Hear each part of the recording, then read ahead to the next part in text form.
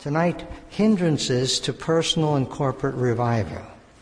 Hindrances. Make sure you have a pen or a pencil, because tonight will be altogether different from anything else that we have done. And also, you need to make sure that tonight you pick up the issues that relate to the subject. The heart God revives, and a heart of revival. When will revival come? Make sure you get it. Look at this. We have confused evangelism with revival and added numbers to churches already loaded down with members that have been, starched and ironed, but not washed. We have imagined that we had a revival every time a church paid out of debt. That's a revival. But look at, there's a statement Vance Havner made. Look at the statement. Starched and ironed, but not washed. People in our churches have been starched, ironed, we've got it starched, we've got it straight, but never been washed. And tonight is a time when we're going to do a scriptural, spiritual laundry list. Take a look at that to see what needs to be washed, to be cleansed.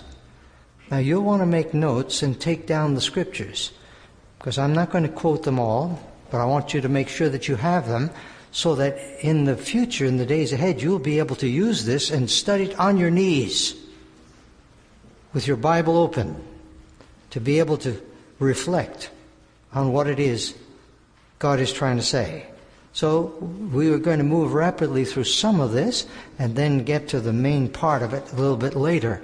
But I just want you to make sure we have it. Very important that everybody has a sheet and you do your own work as far as making notes. Galatians chapter 5 is what we want to read. Galatians chapter 5, some verses. It says, "Stand fast, therefore, in the liberty wherewith Christ hath made us free. Be not entangled again with the yoke of bondage." Verse 7, "You did run well. Who did hinder you, that you should not obey the truth?" Verse 9, "A little leaven leaveneth the whole lump." Verse 13, "For brethren, you have been called unto liberty. Only use not liberty for an occasion to the flesh, but by love serve one another. For all the law is fulfilled in this word, even this, thou shalt tolerate thy neighbor as thyself." Is that what it says? No, thou shalt love thy neighbor. "But if ye bite and devour one another, take heed that you be not consumed one of another." You know what I call that verse? I call that verse Christian cannibalism. Biting and devouring one another. That's what cannibals do. They bite and devour one another. And you know what it says? Take heed that you be not consumed one of another. You know what it's saying? Everybody gets consumed. No such winners. Biting and devouring each other. This I say then, walk in the Spirit, and ye shall not fulfill the lust of the flesh. Why? Because the flesh lusts against the Spirit against the flesh, and these are contrary to one another, so that you cannot do the things that you would. What it's really saying is that the flesh and the Spirit are at war against each other. They do not coexist. They fight against each other. And then verses 24, 26, "And they that are Christ's have crucified the flesh with the affections and lusts. If we live in the Spirit," we say we live in the Spirit, "let's also walk in the Spirit. Let us not be desirous of vainglory, provoking one another, envying one another." Well, that whole chapter is a tremendous chapter between the walking in the flesh and walking in the Spirit. I just use it as a frame of reference because tonight we're taking a good look at what needs to be cleansed. What needs to be cleansed? Dr. George Sweeting, the former president of Moody Bible Institute, made this statement. "The greatest obstacle for the conversion of Nineveh was not the sin and corruption of the Ninevites, though that was great. It was not the graft-ridden police force or the corrupt politicians. It was not the false cults and religions.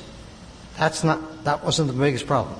The biggest obstacle to the salvation of Nineveh was in the heart of a pious, prejudiced man named Jonah. There was no deceitfulness in all of Nineveh like the deceitfulness in Jonah's heart. That's when God had a problem with a prophet, trying to outdo what God wanted him to do. And so it's easy for us to be involved in religious activities and all kinds of profession, and yet be the biggest ones, the most deceived and the biggest problems that God has as far as fulfilling His work is concerned. So I want you to watch for numbers, the numbers 1 to 16 at the left top to keep up to where I am. You'll see the numbers and you'll know which number you're supposed to be on when we're writing. Okay? Hindrances to revival. Number 1, the motive for wanting revival. The motive for wanting revival. And so what you need to do is write the statement down and then put the texts. And any comments that you want to make as well, that is up to you as I relate to it. The motives for wanting revival. Well, we want revival. We want revival because our church, we just need more people to help us pay the bills. Is that a motive for revival? We want revival so we can straighten out some of the problems we have in our church. Is that a motive for revival? Is that the motive for revival? We want revival because it will help some of our families that are really struggling emotionally and physically and financially, and revival, God will meet their needs. Is that the motive for it? Here's the motive. Whether we eat or drink or whatever we do all to the glory of God. You see, in Ephesians 3:20 and 21, unto Him that is able to do exceeding abundantly above all that we ask or think, unto Him be glory in the church by Christ Jesus throughout all ages. Unto Him be glory. That's the motive. The glory of God alone. And that's a whole subject, takes a whole night to develop that. Hindrance number 2, self-satisfaction. Self-satisfaction. Revelation 3:16-17, self-satisfaction. The Lord says, you're lukewarm, you're neither cold nor hot, I'll spew you out of my mouth. But you say, we talk back to God. God tells us what we're like and we talk back to Him. We say we're rich, we're increased with goods, and we have need of nothing. And God answers, and you don't even know that there are 5 things wrong with you. You know not that you're wretched, miserable, poor, blind, and naked. Now, I've seen some wretched people who didn't know they were wretched when everybody else did know they were wretched. Seen some miserable people that didn't know how miserable they were. Most people know. I've never seen a poor man who didn't know that he was not poor. I've never seen a blind man with a seeing-eyed dog didn't know he was blind. And I've never seen a person go through an International Falls winter naked and not knowing it. Now you put that all together and try to figure out what God is saying, and we have the audacity to talk back to God with those maladies. We say we have need of nothing. Need of nothing. Well, I don't want to take time to merely talk about I will spew you out of my mouth. You know, that's interesting. In the Middle East, well, I'll do it. I could tell you that years ago, Lou and I had occasion to be in the Middle East. And on the desert in Jordan, we were told that if you stop out on the desert and you ask for water, a glass of water or a cup of water, if they give you a lukewarm glass of water, as soon as you drink that, it will immediately come back up. They say that the combination of the Middle Eastern sun, the chemical combination of all this, with the chemicals in the sand beneath, those 2 things with lukewarm water will not coexist. That as soon as it hits the bottom, boom, right back up. Well, for whatever that's worth, in the midst of everything else that portion of Scripture means. You know what it's saying?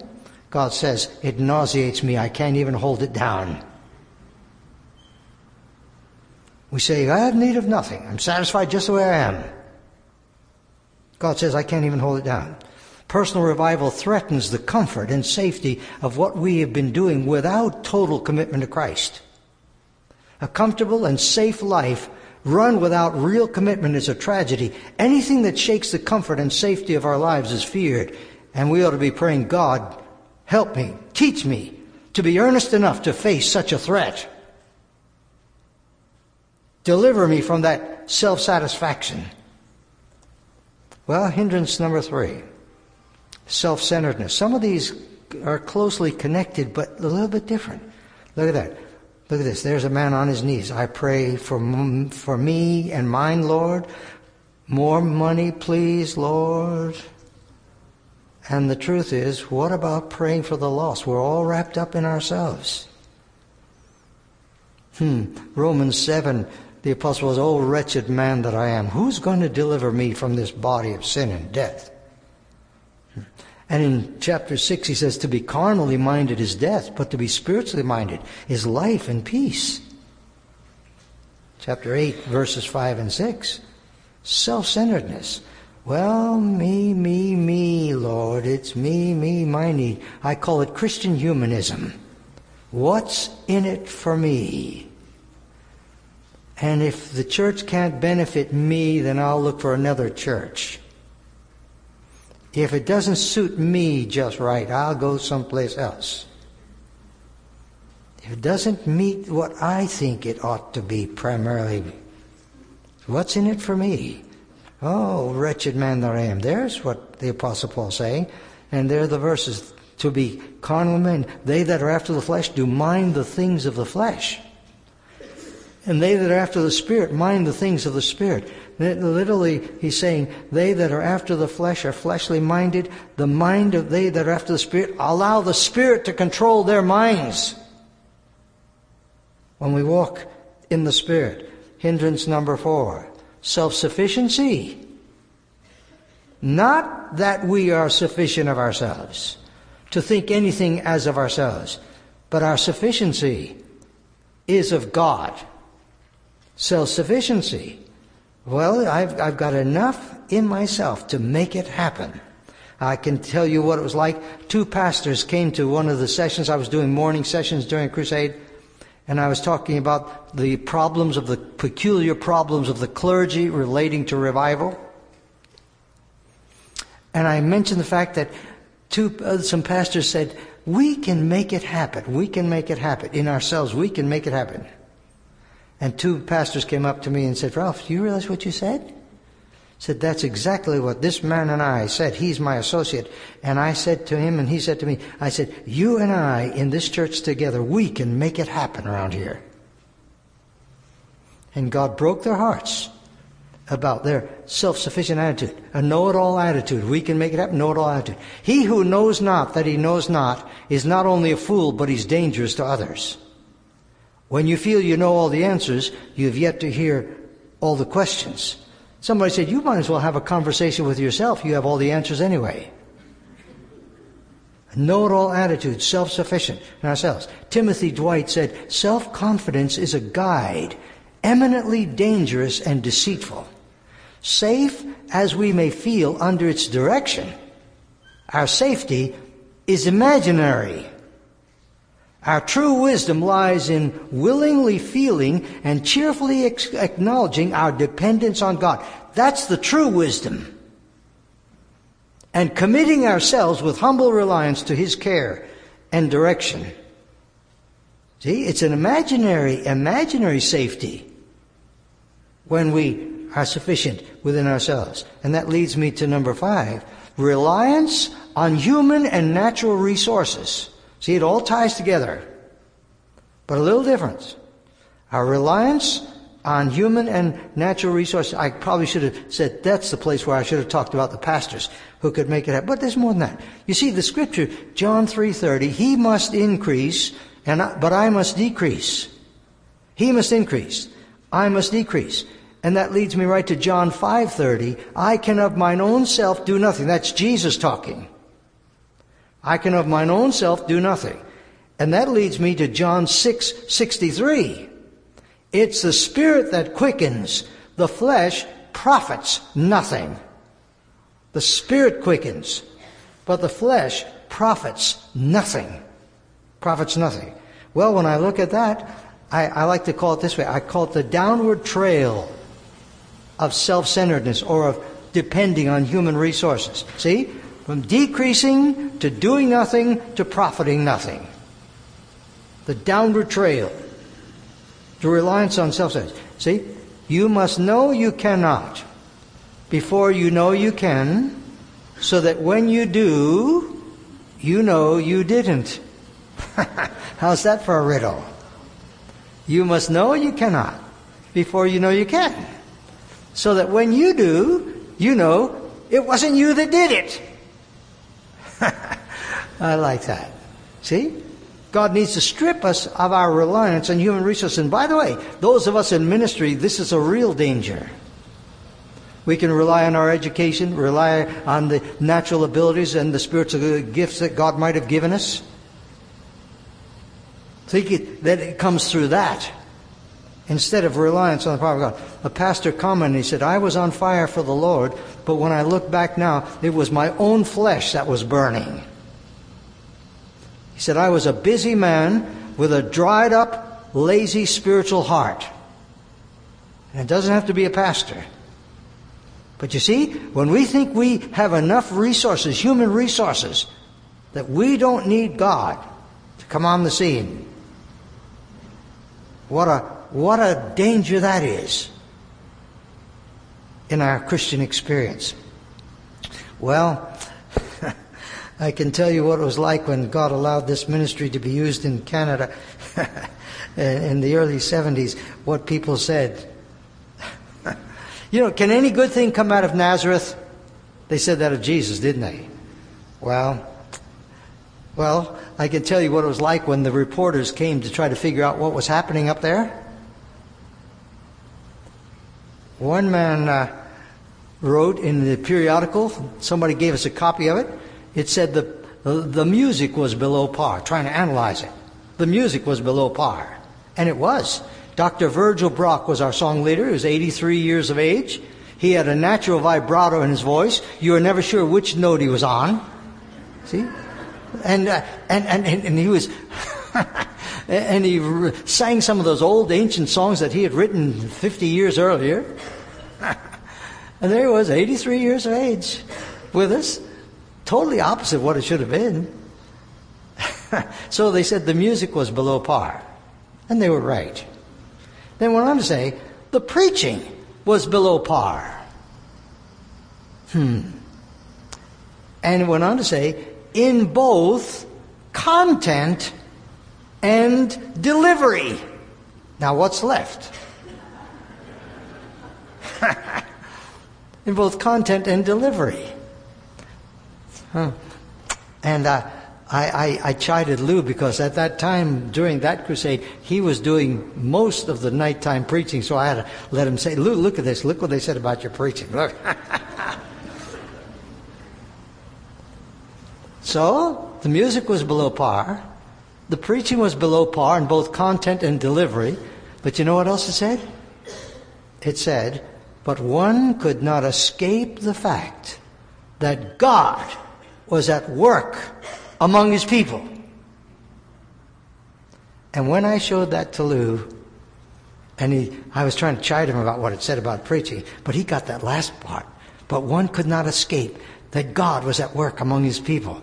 I'll never forget what happened to him. His eyes began to sparkle and a great big smile, and he bursted out real loud, praise the Lord! It's about time something happens. That's it. And God needs to strip us of our reliance on human resources. And recognize, and by the way, 1 Corinthians chapter 1 is that whole story. Why does he do it? So that no flesh will glory in his presence. God uses the weak things so that no flesh will glory in his presence. Well, look at this. You talk about human resources. I couldn't resist a revitalizer. Look how hard they're working to revive, see? And he's saying to them, it wasn't supposed to be this hard. Sure, you try to do it in the energy of the flesh, it'll always be hard. Try to depend on your own human resources to make things happen spiritually. It'll always be hard. Think it's easy? No. Always be hard. Number 6, hindrance to revival. Our preconceived mental framework as to how it comes. Tremendous hindrance to revival. Preconceived mental framework as to how it comes. After praying and hearing revival sermons for years, some cannot accept it from God if it does not fit their mental mold. In other words, that can't be a revival. They've got, after all, it didn't happen like it happened in Finney's day and somebody else's day. That can't be a revival. You see, our historical concepts of revival, what we've read in the past, can sometimes box God into the framework of history. As if we say, God, you have to do it that way because that's the way you did it in the past. And if it doesn't show up that way, then it must not be of God. Because it never happened like that before. And so we shrivel God into a framework of the past history and do not allow God to be God, to do whatever He wants to do. Now you know as well as I that if God is going to send a reviving and a revival to International Falls, you know as well as I that it has to come in the Evangelical Covenant Church, right? And if God sees fit to start it in the Nazarene Church, you know their doctrine is not right. That can't be from God. And if God wants to start in some Mennonite churches, oh no, never there. See? And we lose sight of the kingdom of God. And it's got to fit our mold, and that's a sense of dishonesty when we think like that. We think our mind and our mental capacity is more important than what God says. And that's a tremendous hindrance to what God wants to do. For who hath known the mind of the Lord? Who hath been His counselor?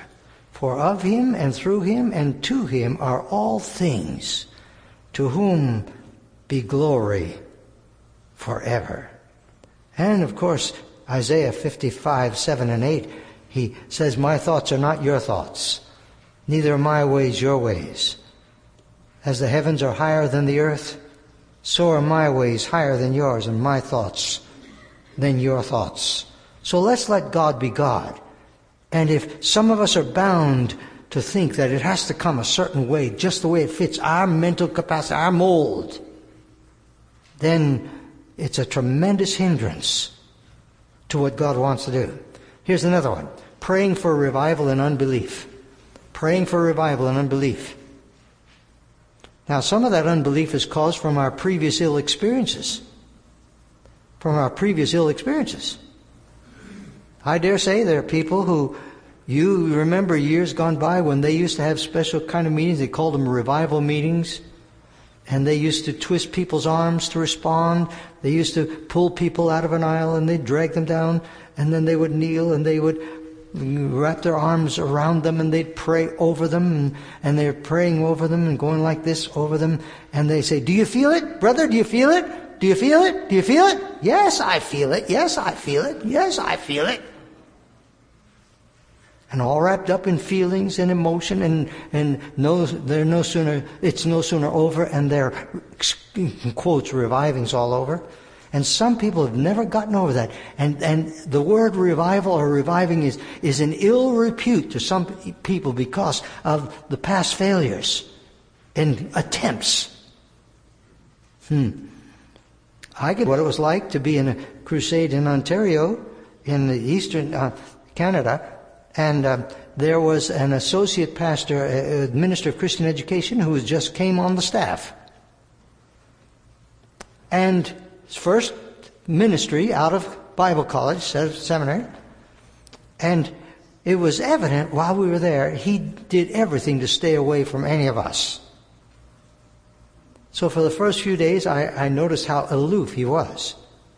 So after a few days of that, I said, how about if you and I go out and have lunch together? Well, we did, and I didn't need to say a word. He brought it up. He said, you no doubt have noticed that I have been rather aloof. I said, yes, I guess that's probably the statement of the year. Very evident. Tell me why.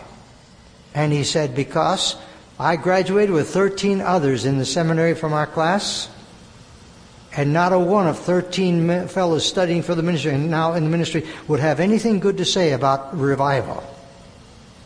I said, why? He said, because all of the human efforts and the human attempts of people who had come through to try to produce a revival, and some of the students even try to manipulate things to bring about a revival. He said, I have nothing to do with it. I said, will you be honest enough to give God a chance? He was sitting in the back rows when we started. He said, all right, I'll be honest enough to give God a chance. And it was amazing to watch. We were there for 3 weeks. It was amazing to watch that after that first week, every night he and his family were moving up one row. And by the time we got to the end of the crusade, he and his family were sitting on the front row. And he came up to me after and he gave me a great big hug. He said, you know what? He said, I'm going to contact every one of the graduates of our class and tell them that our concept of revival is absolutely wrong. What have I said? It's so easy, some of us, to, if we've had some ill experience in the past, to automatically write off what's real. And it becomes a tremendous hindrance to what it is God wants to do. Dr. G. Christian Weiss, who used to be the voice of missions for the Back to the Bible broadcast years ago. One day, Lou and I were having lunch with him. He's now in heaven. And I said to him, Dr. Weiss, what is your thought, your concept of the idea of seeing revival in our day? The possibility of seeing God do something in revival in our day. He said, well, I guess I can answer that by merely saying to you that a man gave me a book that he had written, and he wanted me to critique it. I said, what was it? He said the book was, he wrote it, this man wrote it. The book was titled, 10 Reasons Why No Revival Before Jesus Comes. I said, well, what did you think of the book? He said, I didn't even have to open it. He said, I took one look at the cover and the title, and I turned to the man who wrote it and who gave it to me. I said, sir, here's my evaluation of your book. Your book is reason number 11. Your book is reason number 11. Romans 14:23b says, whatsoever is not of faith is sin, and a spirit of unbelief is sin. Is it ever dispensationally wrong to pray, wilt thou not revive us again, that thy people may rejoice in thee? What was his name? I forgot. Anyhow, the old pastor of Moody Church in Chicago, way back there years ago, who remembers what his name was? Dr. Ironside. H.I. Ironside. See, my senior moment is over. Even he came out with a clear-cut statement condemning those, or not condemning, but renouncing those who would dare say such a thing, that God cannot work in these days. The biggest problem with the sin of unbelief is that we don't believe we have it. That's the biggest problem. See? We doubt our beliefs and we believe our doubts. That's our problem. See? Unbelief turns into prayerlessness. We quit praying for people and situations if we don't believe it can happen. Why pray if we don't believe it happened? By the way, this is one of the reasons why some people do not come to prayer meeting. And I need to qualify a statement I made. I understand there is a prayer meeting in this church. I was suggesting, I thought maybe that was not the case. But it is the few, the handful, maybe on one hand. See? Why come to pray if we doubt whether or not anything can happen? Why pray? See? So unbelief turns into prayerlessness in our lives. Unbelief, see? One pastor said, I can see how subtly, more and more, we believe less and less.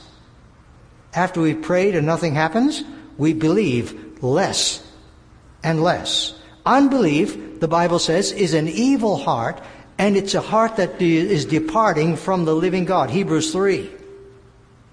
It's a heart that is departing from the living God. And the writer says, take heed, brethren, lest there be in any of you an evil heart of unbelief in departing from the living God. But exhort one another daily, lest any of you be hardened through the deceitfulness of sin. Sin of unbelief. It's an evil heart. Now look at this. Science class. November 18, 2052. I expect to be here. The next converging of Venus, Jupiter, and the Moon. That's what it says. Scientists say that's the date. And July 28th, 2061 will be the date of the return of Halley's Comet. Now just think of that.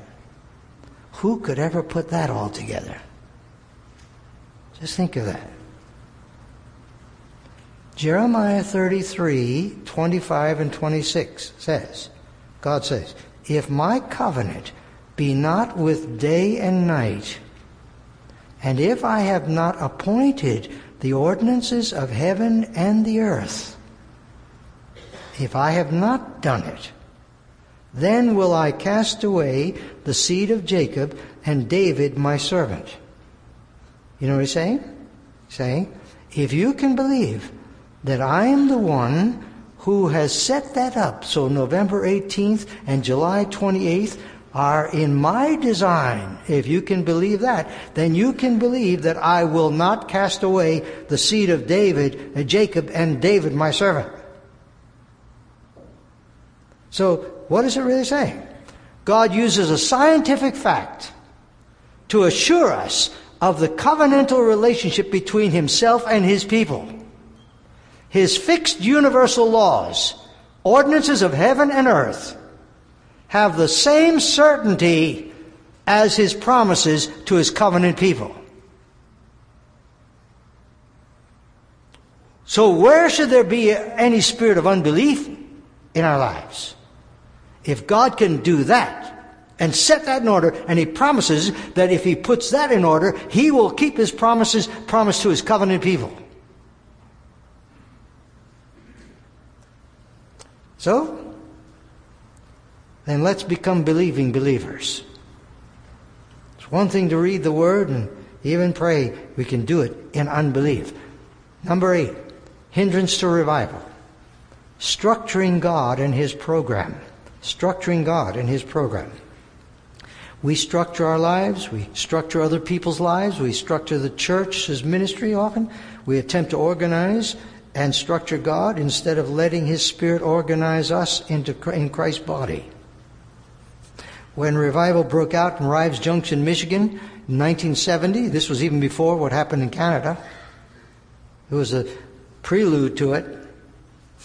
There was an evangelist who was having meetings 30 miles away. And he got on the radio each day in his regular broadcast, and he said to the people, I promise you that if you come to my meeting at 7 o'clock, by 8:30 sharp, I will have you on your way home.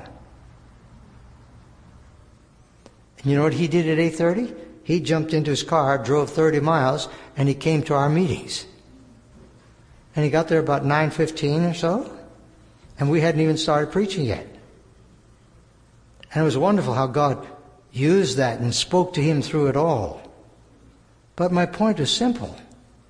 What if God wanted to show up in a very special way at 8:31 in his meeting? And he promised the people that by 8:30 they'd be on their way home. What have I said to you? Structuring God.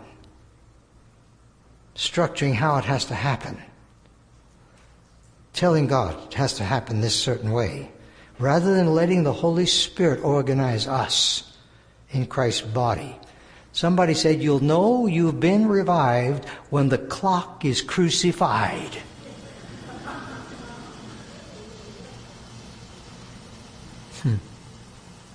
Vance Havner said, many of our services start at 11 o'clock sharp and end at 12 o'clock dull. Now, I'm not suggesting there is any merit primarily to long meetings just for the sake of having long meetings.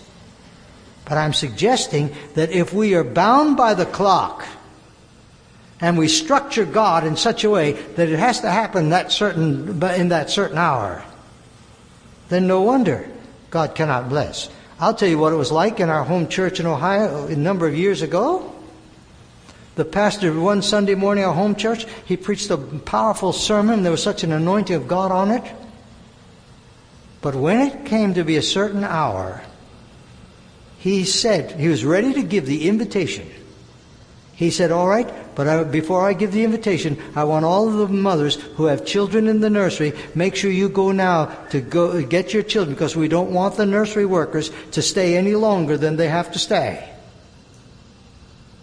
So women got up, went to the nursery. And then the pastor tried to give an invitation after that. It was all over. Do you know why he had to do that? Because some elders would jump on the pastor for making the people in the nursery stay a few moments longer. And you know what the people in the nursery said? Why did the pastor do that? We're not afraid to keep the children longer, especially when God's working. And if we think we're going to structure God as to how it happened and when it's going to happen and where and all the rest of it, we'll never see. You know why? Because we're still in control. And God will not allow us to succeed until He's the one who's going to get the glory for doing it His way. See? Matthew 16:18, Jesus said, I will build my church. I'm going to build the church, not us. And when He builds the church, and not us, then the gates of hell are not going to prevail against it. And you know what that is. That's not just defensive, that's offensive. That means when He builds it His way, not our way, when that happens, there's going to be an offensive thrust against the gates of hell. And we're going to see victory when it's done His way. And here's hindrance number 9. I call it the paralysis of analysis. The paralysis, being paralyzed by an analytical spirit. Anyone merely an analyst of revival is not a true candidate to be revived. See? 1 Corinthians, the Apostle Paul says, knowledge puffeth up. If any man think that he knows anything, he knows nothing yet as he ought to know it. Knowledge puffs up. Pride. See? And in that light, Isaiah 55, 7 and 8, that we already quoted Isaiah 55, 7 and 8. Knowledge puffs up. Look at this statement by Jonathan Edwards. There's a great danger in not recognizing God's work. It was the problem in Jesus' day. When He came down from the mountain, they said, He can't be of God. We know His family. They sent scholars to analyze. They took 3 years of analyzing and then crucified Him. God came down to earth and ministered for 3 years, and the world could not recognize Him. The paralysis of analysis is a hindrance to revival.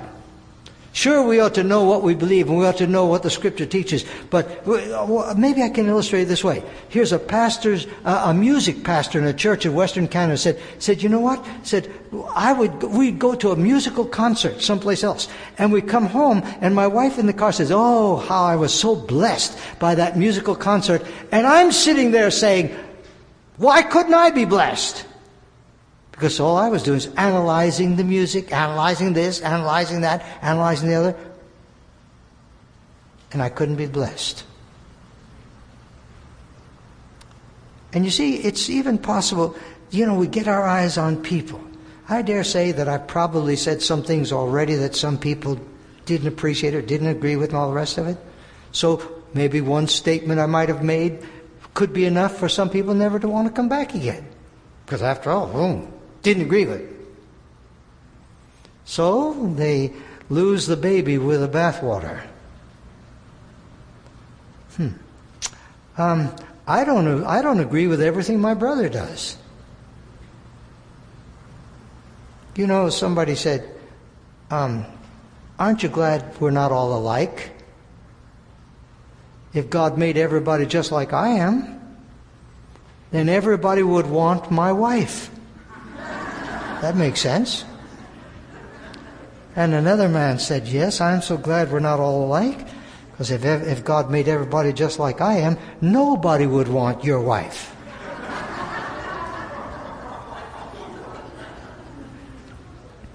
See, we're not going to agree on everything. God made us all different. And I mentioned last night, I talked about our home church last night. Didn't I say it's not perfect? Sure, it's not perfect. But I can tell you, when I see a spirit of love that flows, and when I see the outreach ministry, and when I see the anointing of God on the preaching and all the rest of it, I can put up with some things about which I don't agree. And when we get to heaven, they'll find out I was right.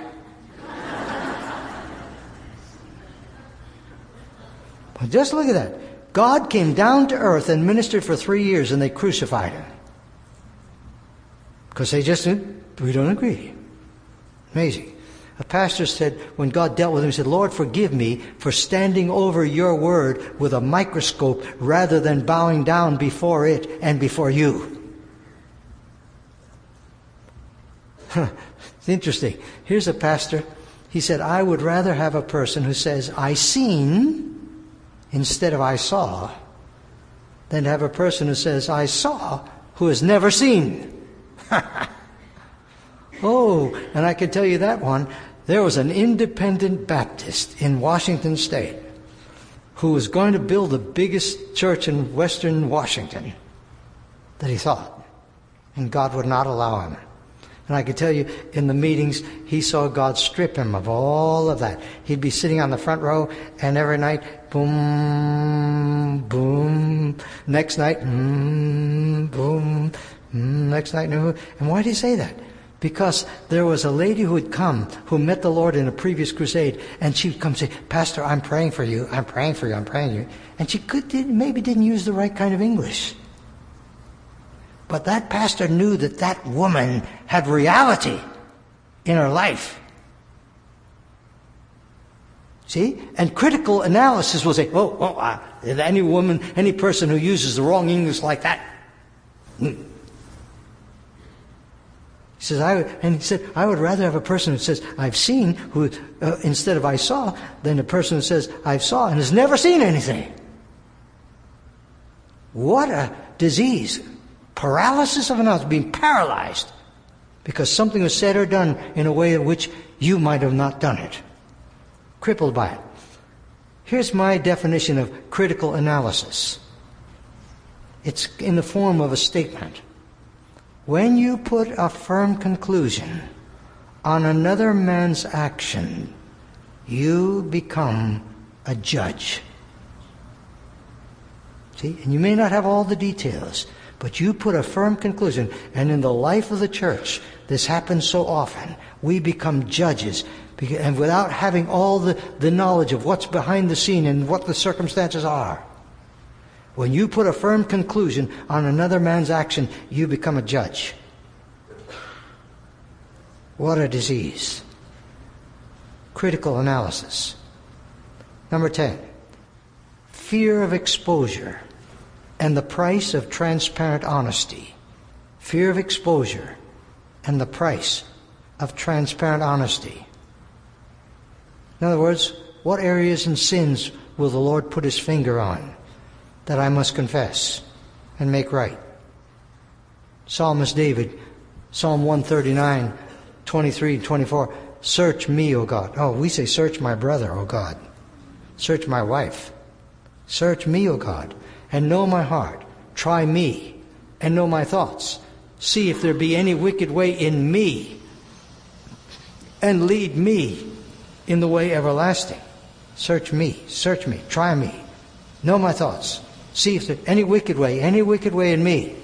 By the way, do we recognize that those words in Psalm 139, coming at the end of that psalm, you realize how that psalm begins? Lord, thou hast known me. Lord, thou hast searched me. Thou hast known me. Search me. Hasn't searched me. Why would the psalmist David come to the end of the psalm and then say, search me, O God? He knew. He already said, Lord, you've known me. You've searched me.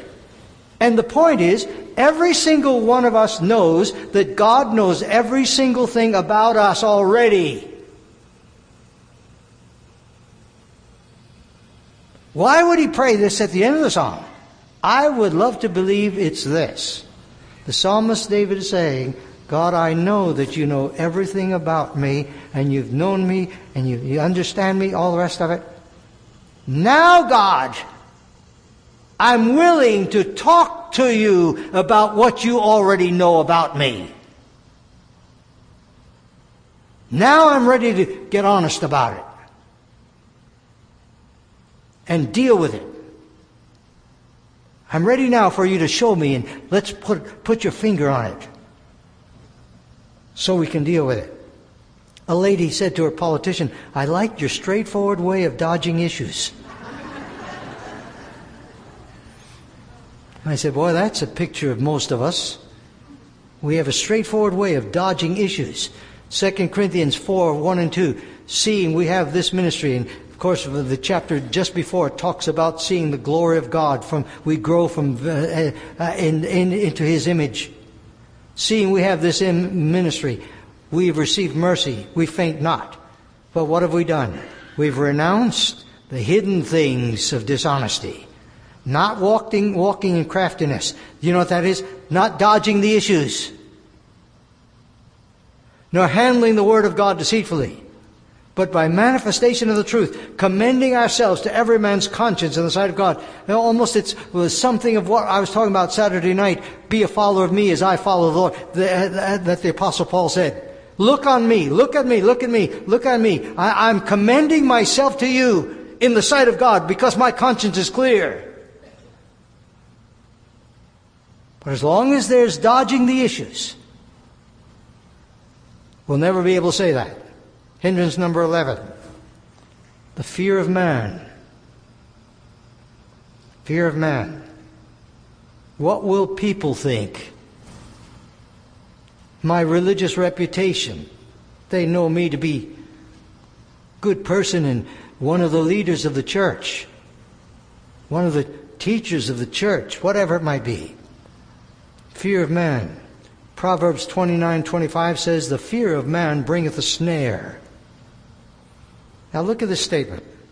When we are bound by the fear of man, we are limited to the sphere of man. We'll never go beyond what men think.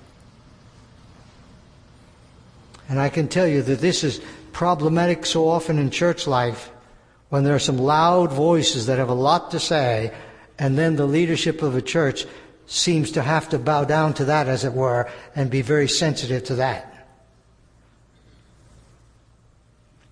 You know, it's interesting. Too often in church life we see people, some of the loudest voices sometimes that give us the most problem are people that come to church and have never become a member of the church. But they've always got something to say. Interesting. For whatever that's worth. Fear of man binds us. Now you've done it, Pastor. You've offended our largest contributor. No one talks to me like that. See the money bag? See? Well, we're going to stop right there, and then we'll get to the meat of the message a little bit later. Stand and stretch and touch your toes or your stomach, whichever you can reach. How many are with us? This is your first night with us during these days. First night with us? Welcome to the United States. Nice to have you here. Don't miss tomorrow night. Tomorrow night I'm going to discuss the true nature of personal revival. What is the true heart of the message? And then Wednesday night, the results of revival. Yes.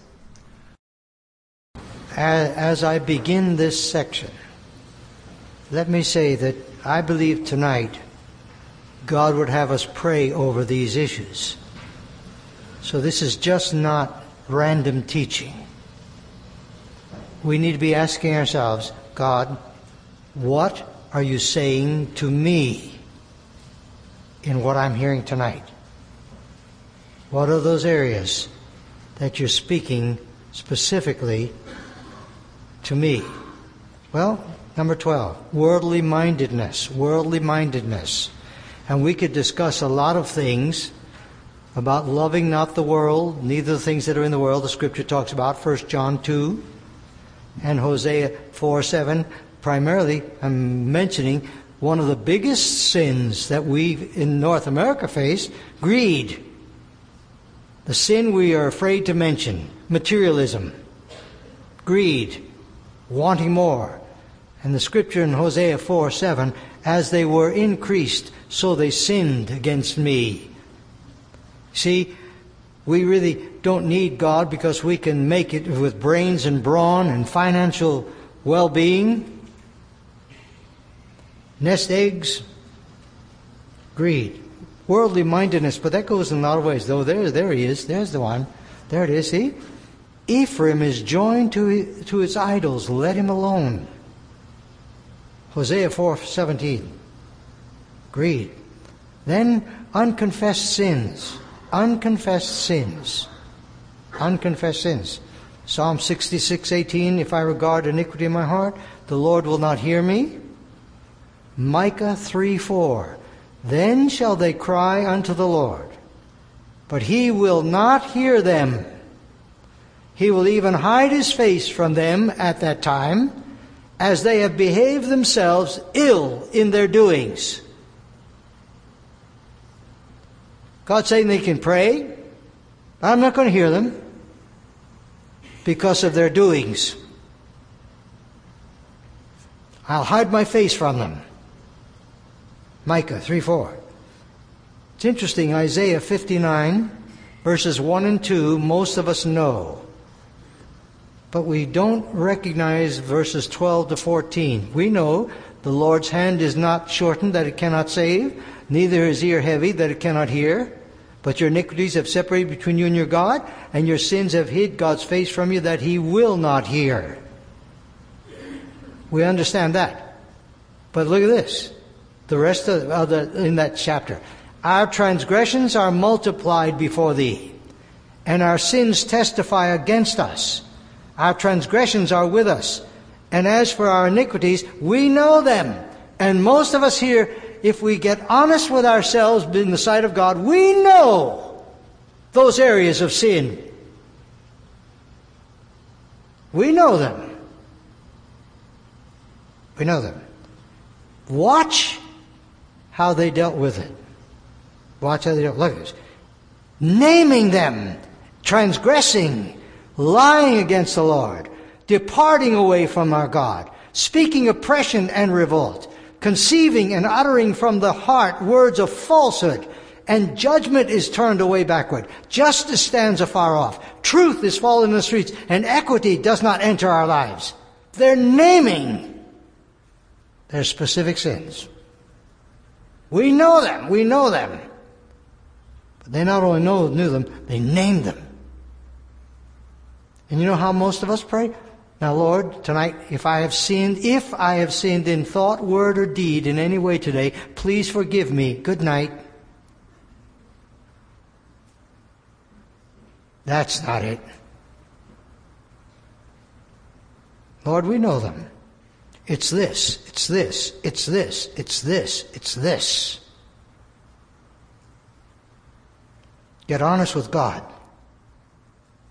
We know them. And we name them. 3 pastors were confessing their sins. First pastor said, I need money, and I stole out of the offering plate. Second pastor said, I steal cars, fix them in my basement, and then I sell them. And the third pastor said, my sin is the sin of gossip, and I can hardly wait to get out of here.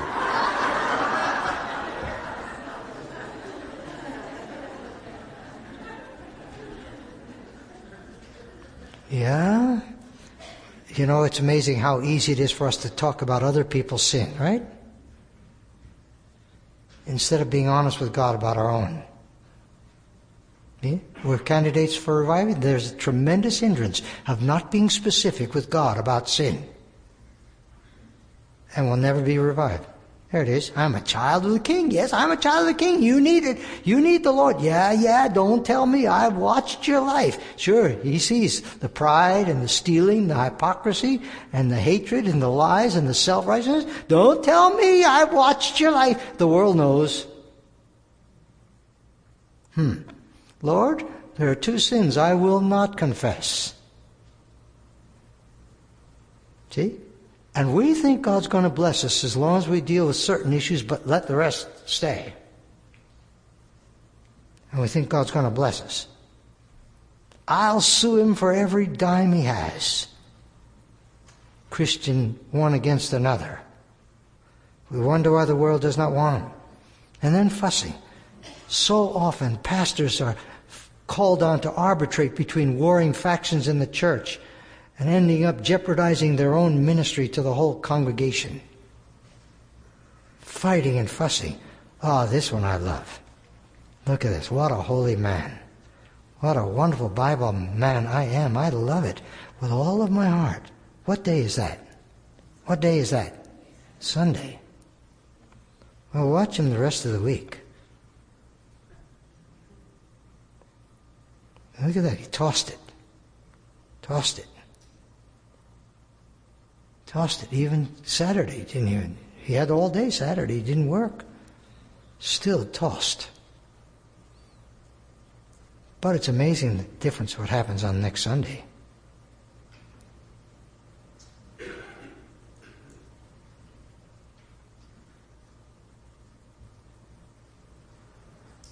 Does that look familiar to some of us? That's it. It's just hypocrisy. Make a big splash on Sunday and live for ourselves the rest of the week. And we wonder why God can't answer our prayers. We wonder why God can't bless the church when we come to church and we live that way and we deaden the spirit of the church by that kind of hypocrisy. When we get honest with God and begin to deal with some of these hindrances, watch the blessing begin to flow. Well, repetition aids learning. There's that verse again. They shall cry unto the Lord. He'll not hear them. He'll hide his face from them at that time. Why? Because they've behaved themselves ill in their doings. Hosea 5:14.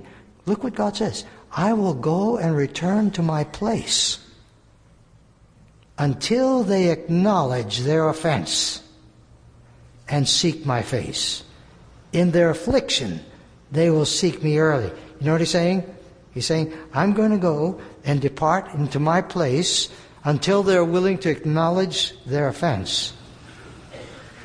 But you know what he's saying? In most cases, it's not until they really get in trouble will they then come running for help. That's the tragedy.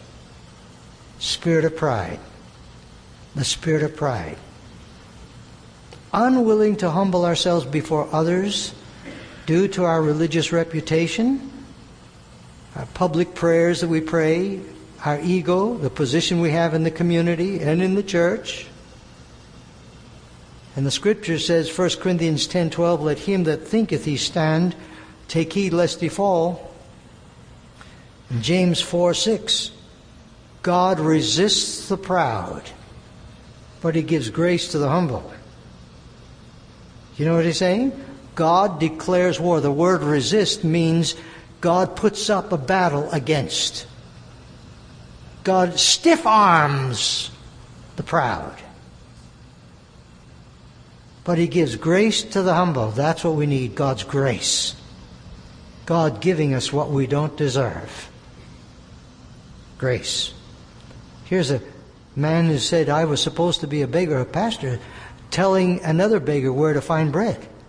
I found myself being the source of the bread instead of pointing people to see Christ, the real source.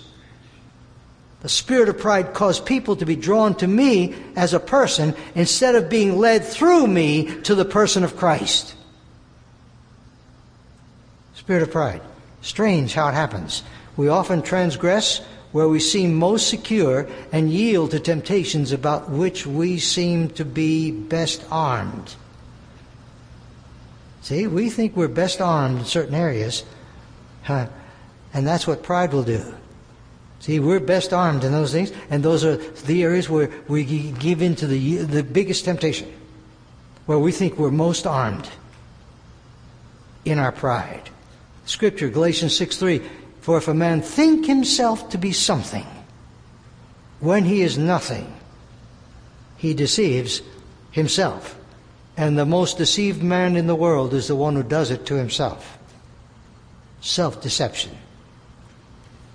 Hindrance 15. Critical spirit. Critical spirit. Now, that's a little bit different from the paralysis of analysis. This is a spirit where we look for anything to criticize other people so that we can relieve God's pressure in our own lives. You see, when we point a finger at somebody else, and we point up something wrong with someone else, you know what that makes people think? That we don't have the same problem. Because we talked about somebody else. But generally speaking, we probably have the same problem. That's why we noticed it in somebody else. See, Jesus said, if you try to take away a splinter in your brother's eye, when you have a 2x4 in your own eye, it's not going to work. And Jesus said about the mote and the beam, Jesus said, you make sure you take out the 2x4 out of your own eye so that when you do surgery on your brother's eye to get that splinter, you'll be able to see clearly. But as long as you try to do surgery on your brother when you have a 2x4 in your own eye, you're going to mess up his life. You're going to mess up his eye. Because you can't see him clearly. Because of the 2x4 in your own eye. You know what God's saying? I want you both to see clearly. Deal with the 2x4 in your eye first, so that you'll be able to minister to the one who has a splinter in such a way that if you've dealt with a 2x4 and you know what kind of surgery that was, you'll be very kind and gentle in dealing with somebody who just has a splinter. But if you try to deal with somebody who has a splinter with that 2x4 that you don't even see yourself, you will not deal with that person in the Spirit of Christ, making havoc in the process. Critical spirit. Seeing what's wrong with everybody else. Trying to straighten out everybody else. Becoming a Protestant pope to everybody else. Judgmental of everybody else. The final authority of what's right. And then the last one. The lack of unity in the body of Christ. Now this goes two ways. It could be relating to individual churches filled with disunity. And I'll relate to that in a moment. But even this, Each congregation builds its own kingdom, carefully guarding their own sheep, even if unable to help them. In other words, this is the kingdom of God right here in this church, instead of building the true kingdom. You know, the man in Dallas, Texas, the black pastor from Dallas, Texas, is on radio and TV. What's his name? Some of you know. What's it? Tony Evans. Yes, I heard him not too long ago at the Southern Baptist Convention.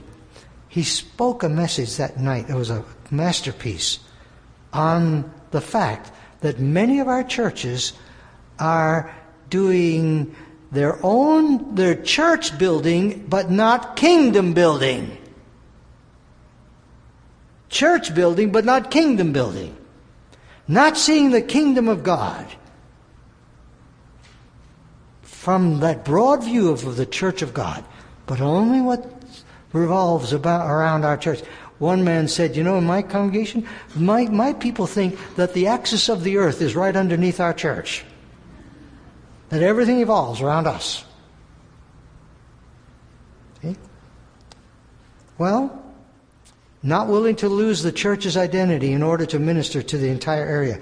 See, in 1 Corinthians 10:24 says, let no man seek his own, but every man another's wealth, advantage to another.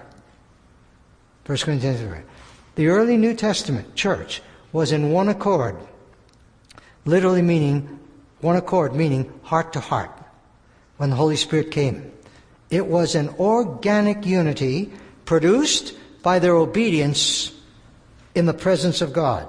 Now, let me give you a vivid example of what we're talking about. Disunity in the body of Christ. See this church? Now, this is not just a picture that's made up. This is a true picture. Right on the North Carolina-Virginia border. See that church? You see that sign here? See this here? See it? Okay, I'm going to let you see it close up. Notice the name of the church. What is the name of that church? What is it? Old Saddle Mountain Baptist Church. Established 1895. That's this church, right? Okay. Now look. Oh, hold on just a moment. Don't tell me we missed something here. Oh, don't tell me we missed something here. Oh, don't tell me. I've got to get the other one in here. Okay. Well, let's see. Let's just look at this. Let's see here. Let's see. Oh, we've got something out of place here. Don't tell me. Let's see. Okay. All right. Okay. Let's go here. Here it is. All right. There we go. There it is. Look at that. Look at this. What's the name of this church? Old Saddle Mountain Baptist Church. And it's a different church, isn't it? Yes? Oh. The white church is a part of what they call the regular Baptist church movement. And the other church, the brick church, is called the United Baptist, in the United Baptist churches of that area. And do you notice something here? There is a road between them. See this? Do you know what it means? This church, the mother church right here, owned property on this side of the road and on this side of the road. And because they could not get along, this group says, we're not going to let you have all the property. After all, we have as much right to it as you do. So they go across the street and they build Old Saddle Mountain Baptist Church. So now, every unbeliever driving on that road between those two churches say, look at this wonderful love that flows between Christians.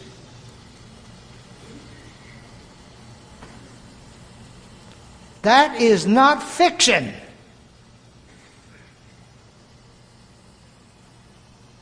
And until God breaks our hearts about such things, we'll never see a revival. And we come to the foot of the cross and quit playing religious games with divine truth. Then we are candidates for God to work. Now, let me summarize, and then I want to get to a portion of Scripture that relates to this. In summary, what have we said? Look here. Wrong motives, hindrances to revival, wrong motives, self-sufficiency, self-centeredness, self-satisfaction, preconceived mental framework, praying for revival and unbelief, reliance on human resources, structuring God, paralysis of analysis, fear of exposure, fear of man, worldly mindedness, unconfessed sins, spirit of pride, critical spirit, and lack of unity. Aren't you glad there are just 16?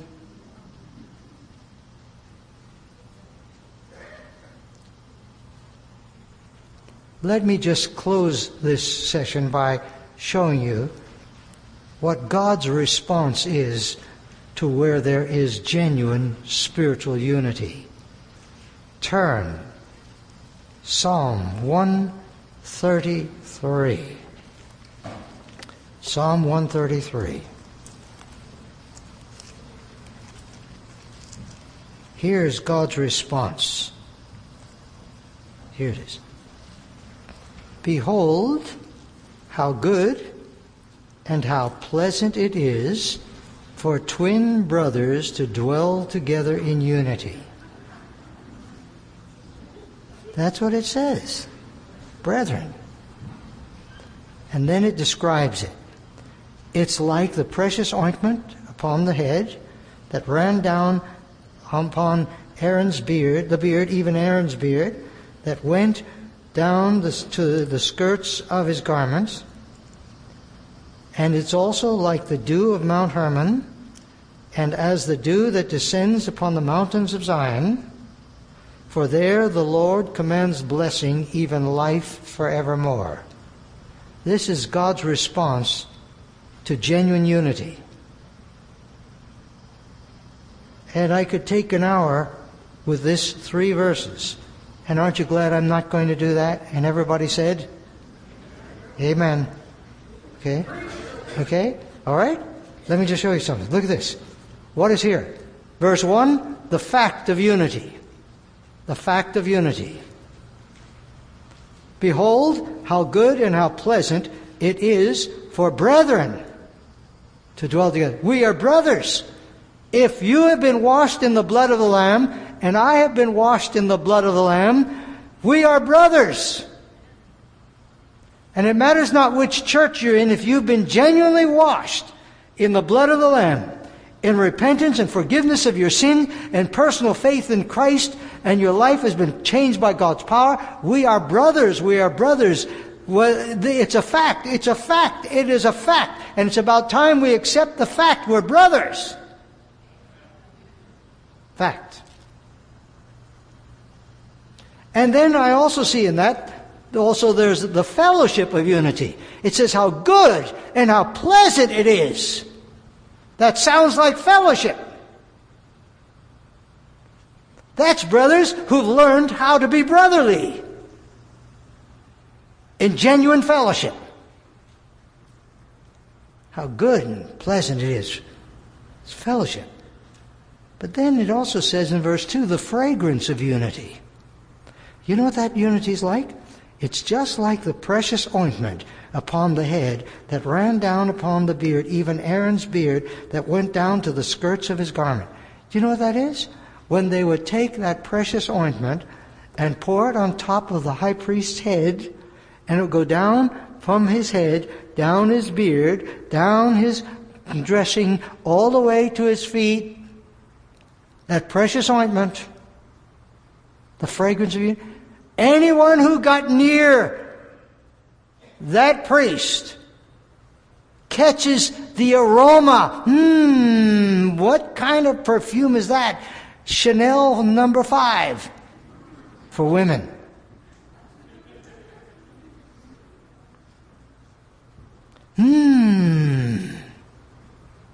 Fragrance. You know as well as I, when you walk into a place where the love of God permeates and the unity of the body is so real, there's a fragrance about that kind of a group of people. There's a fragrance about that kind of a church that you cannot deny it. and it's contagious?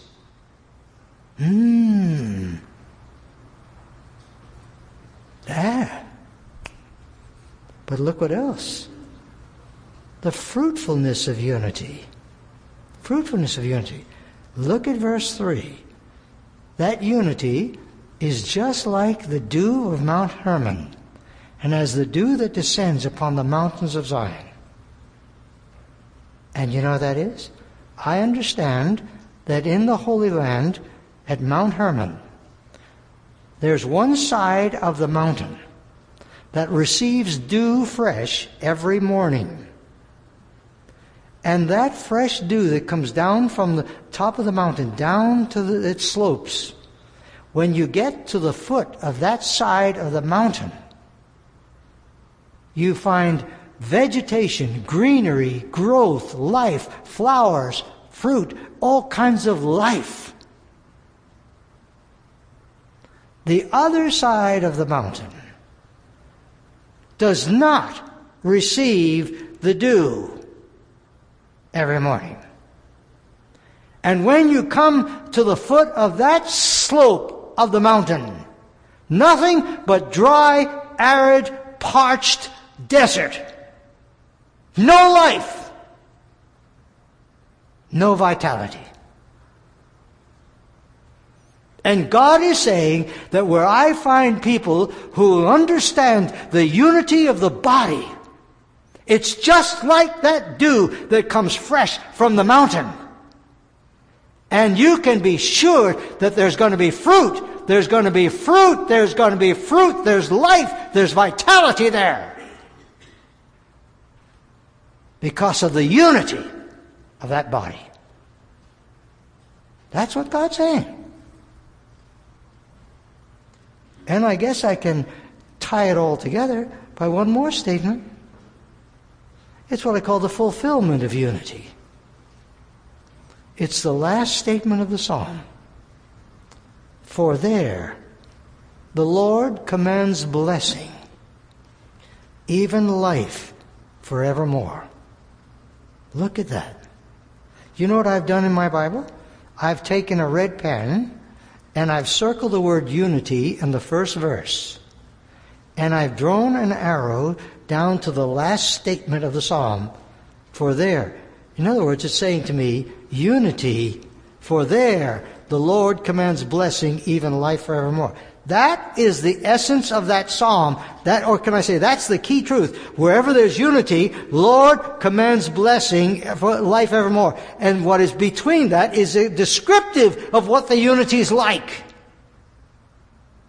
The fulfillment of unity is that God Almighty looks down over the battlements of heaven, and He looks at the evangelical covenant church, and he says to the angelic host, you see those people down there? You see them? You see how they love each other? You see how they're one in spirit? You see how they're not going to allow anything to divide them and to keep them from walking with God? And like the Apostle Paul says, I beg of you, please, that you speak of the same mind one to another. And you see those people, they're doing it there? You see them? Now, all right, come on. Angelic host, go down there. I command blessing on them. And when the God of the universe commands it, there are not enough imps in hell to stop what God commands.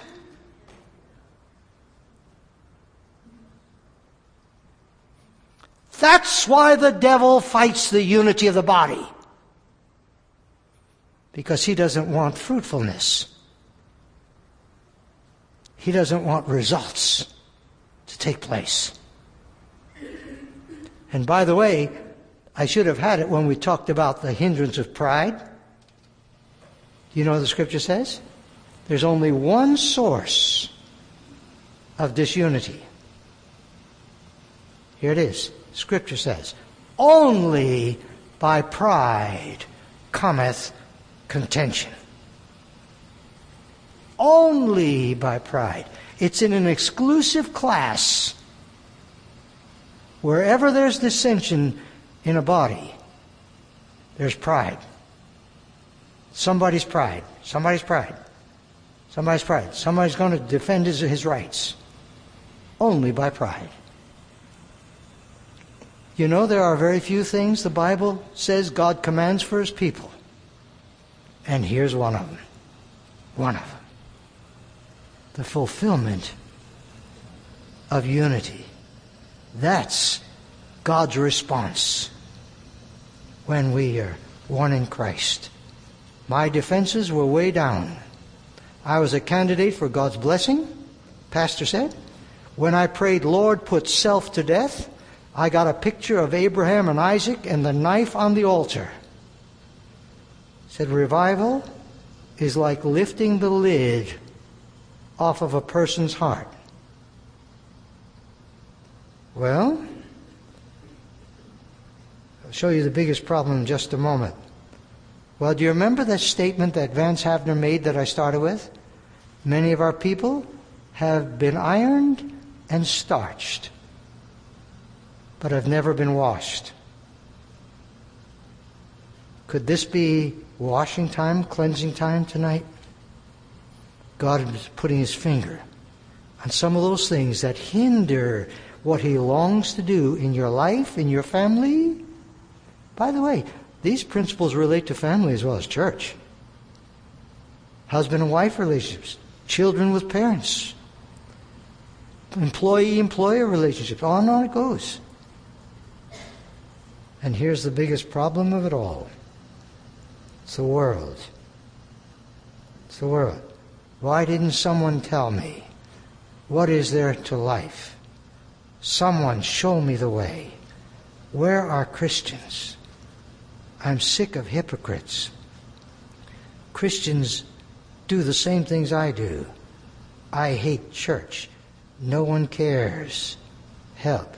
But basically, I should have said to you something here. But before you read that, let's go back here. Here, you know what? See? Zzz. You know what that is? Sign of the sleeping church. No dew fresh every morning. And the world cries. The world cries. And they're more hungry-hearted people than we know, but how can they enter in? Until they begin to see that we get honest with God. Do you know many of us have seen that little booklet, The 4 Spiritual Laws for Witnessing? You've seen that? Campus Crusade put it out. If I had it, I would probably add a 5th one. Why? So there'd be that much more for you to learn. No. And I would probably make it the first one. I'd probably make it number 1. You know, it would be something like this. Dear friend and neighbor, will you please forgive me for being so cold and spiritually backslidden that it has taken me this long to come to share with you the most important thing in my life? And then, yes or no, make them fill in whether they're willing to forgive you. And don't go on to the next one, to the rest of it, until you get a yes. I'll forgive you. See? That's when we get honest. Neighbor, forgive me. Here I've been a Christian all these years. It's taken me this long to come to share with you the greatest thing that's happened in my life. Why? Because I've been all wrapped up in my own carnality and my own sin, all the things that hinder the Spirit of God from being free in my life. And if we get honest with God about all that, then we'll say, all right, God, I'm a candidate to deal with the issues so I can be revived. Now here's what I believe we ought to do. I'm finished, but I believe God would be pleased if we do something totally different. For all of us to take your list. You take your list. And we will go to our knees right where you are seated and pray over that list. And let God search your heart and pinpoint what is there that He's speaking to you about. Now, if you can't get to your knees, that's fine. But I just love it if it's possible that we can do that. It's even a physical sense of humility when we bow. And we pray through that. And we get honest about it. And say, God, I want to be a candidate for reviving. And tomorrow night when I hear the true nature of personal reviving, I want to make sure that tonight I've been willing to be honest, to deal with some of these issues, so that my heart will be open to the genuine truth of how I can enter in personally to a personal revival. But tonight, God, you've put this on me, I want to confess it. Boom. I want to deal with it. Confess it. Forsake it. On your knees. Confess it and forsake it. Let's do it. Let's go to our knees, and then just stay on your knees for a period of time, and then I will close that in a time of prayer, and then we'll see how the Lord will direct. Let's do it. Shall we do it? Everybody do it. Just take the time. Let's let God speak to our hearts. If you need to stretch out a little bit, spread out a little bit. There's room, you can spread out a little bit. Being honest with God. Tell God the real things, not the nice things. Pinpoint the numbers on that sheet that God is speaking to us about.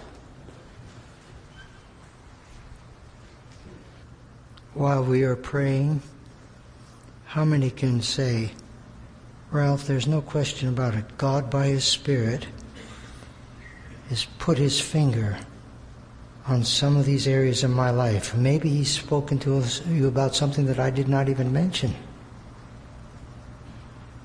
And I know that there are hindrances to revival, and by God's grace, I'm dealing with them, and I've dealt with them tonight. I want to pray a prayer of thanksgiving on your behalf.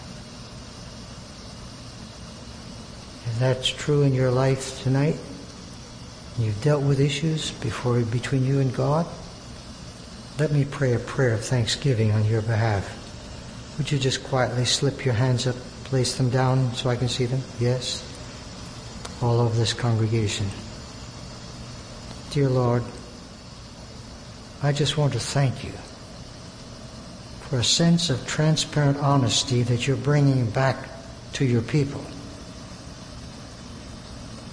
That we thoroughly want to make sure that nothing will hinder the moving of the Spirit of God in our lives, in our families, in the church, in our community, and the world. Spirit of the living God, I thank you for ministering to our understanding as well as to our spirits, and giving us the desire to be honest about these issues.